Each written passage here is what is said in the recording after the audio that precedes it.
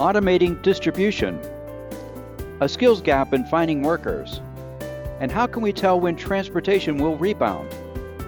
Pull up a chair and join us as the editors of DC Velocity discuss these stories, as well as news and supply chain trends on this week's Logistics Matters podcast. Hi, I'm Dave Maloney. I'm the Group Editorial Director at DC Velocity. Welcome. Logistics Matters is sponsored by PERC, the Propane Education and Research Council. Propane is the safe, reliable energy for material handling. Propane-powered forklifts can improve air quality inside your facilities for a healthier, more productive workforce. See how propane can give your productivity a boost at propane.com/forklifts. As usual, our DC Velocity senior editors Ben Ames and Victoria Kickham will be along to provide their insights into the top stories of this week.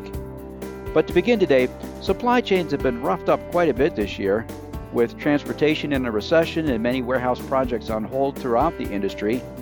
Yet even with the current economic climate, buyers are still making investments in warehouse robotics, but possibly smaller investments than they would like. In this environment, what can logistics companies do to hit their long-term goals for automation? To find out more, here is Ben with today's guest. Ben? Business conditions are tough nowadays, with high inflation and interest rates, a low unemployment rate, and strict consumer demands for things like next-day delivery and free returns. Yet reports show that warehouse robotic platforms are still in high demand. Here to talk with us this week about why those two trends are happening at the same time, we have this week's guest, Dr. Thomas Evans, who is the Robotics Chief Technology Officer for Honeywell. Welcome, Dr. Evans. Thanks, man. Appreciate you having me. Thomas, to start off, maybe you could remind our listeners what Honeywell Robotics' role is in the industry, and as automation becomes more and more necessary to manufacturing, how do you see the role of Honeywell Robotics changing or evolving? Yeah, good question. Just a little bit on the background and some of the things that Honeywell is facing right now in the industry and providing global solutions to our customers. We've seen the pressures that many other companies have seen over the years with the pandemic and the surge and the labor issues that a lot of companies are facing. We've had to answer that all the way through our supply chain, our global reach, and down into the product development side and the R&D, which I'm focused in robotics.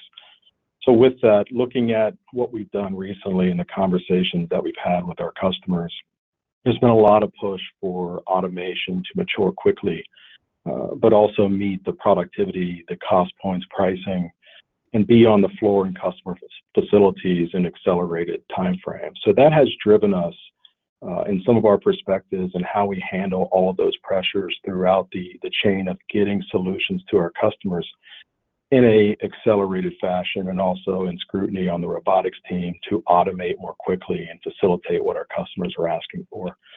We do see a strong position in the industry still with the request for automation and the conversations that we're having throughout multiple industries.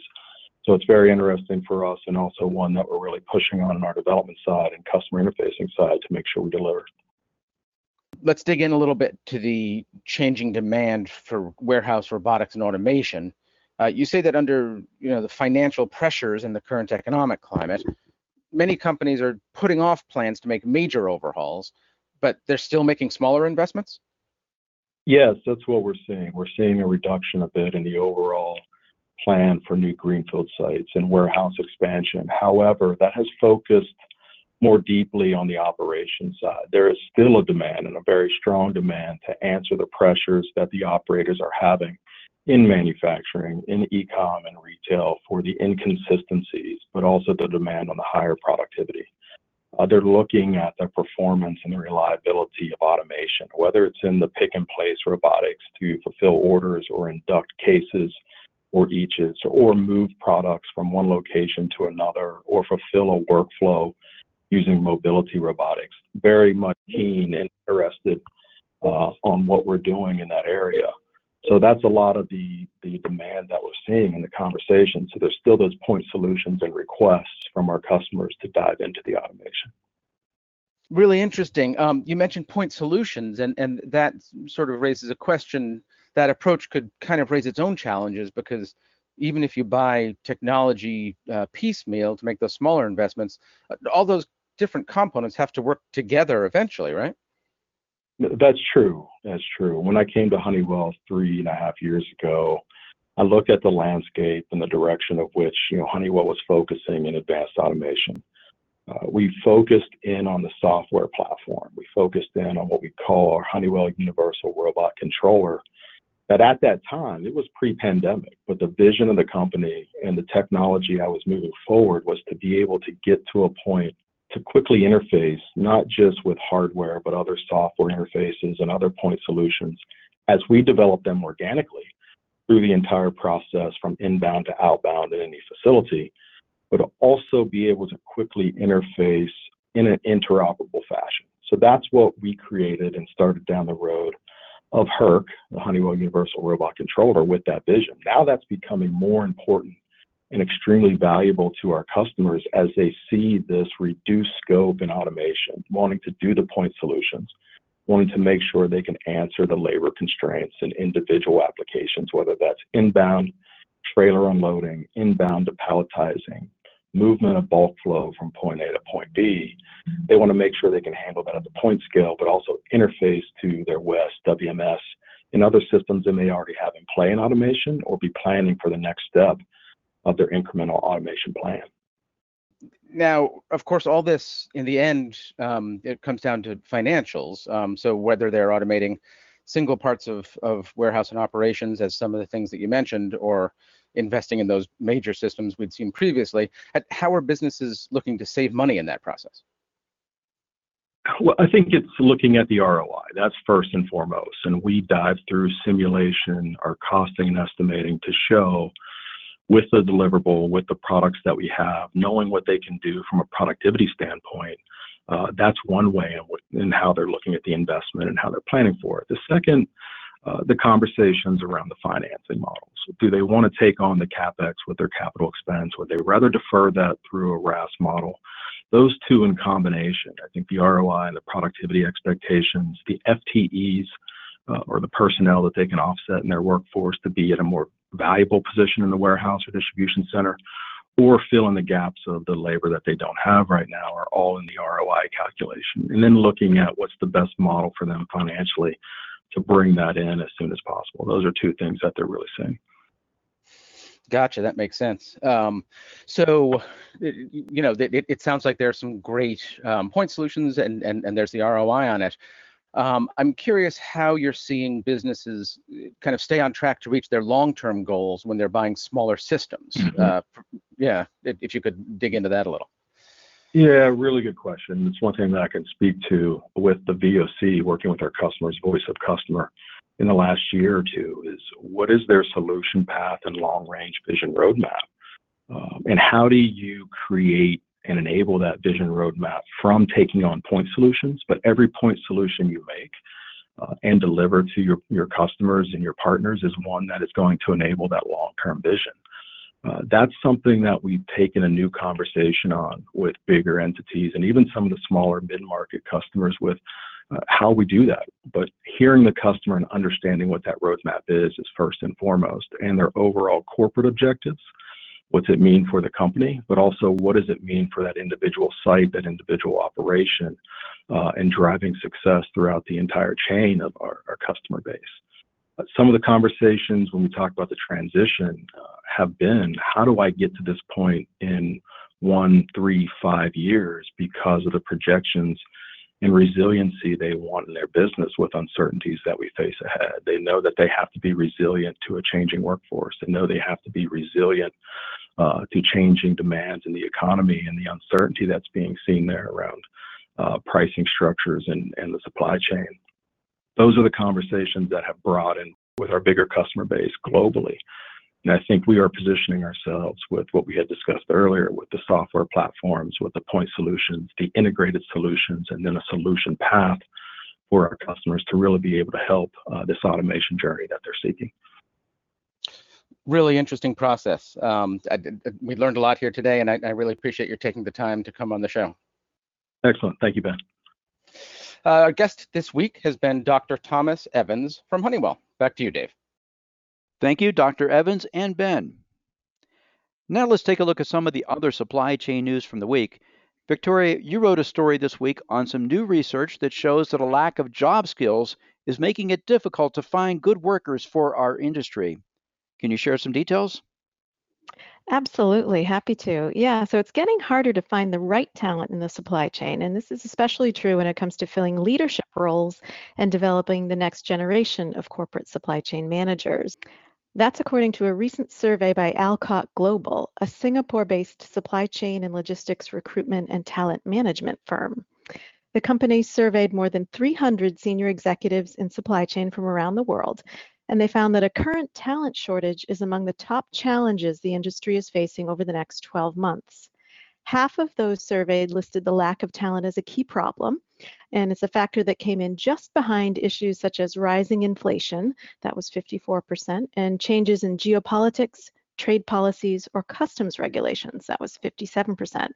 And it came in ahead of issues such as rising labor costs, 36%, emissions regulations and the like, which is something we hear about a lot, 31%, and capacity constraints, which just over a quarter of respondents said was a top challenge. But on top of all that, the survey showed that the talent that is available out there lacks the right skill set needed to succeed in supply chain management. And 64% of survey respondents listed finding candidates with the right skills as their biggest hiring challenge right now. And that was followed by things like a shortage of talent in areas like data analytics, optimization, and automation. The need to reduce time to hire for open supply chain positions, retaining talent and reducing turnover, and a lack of diversity in the talent pool. So the skill set issue was far and away the biggest issue that these survey respondents pointed to. Victoria, did the study address what companies can do to help solve this problem? Not specifically, no, but it does recommend what candidates can do to hone their skills so they can advance their careers. The report identifies a set of hard skills and soft skills that supply chain professionals need in order to fill the gaps, so to speak.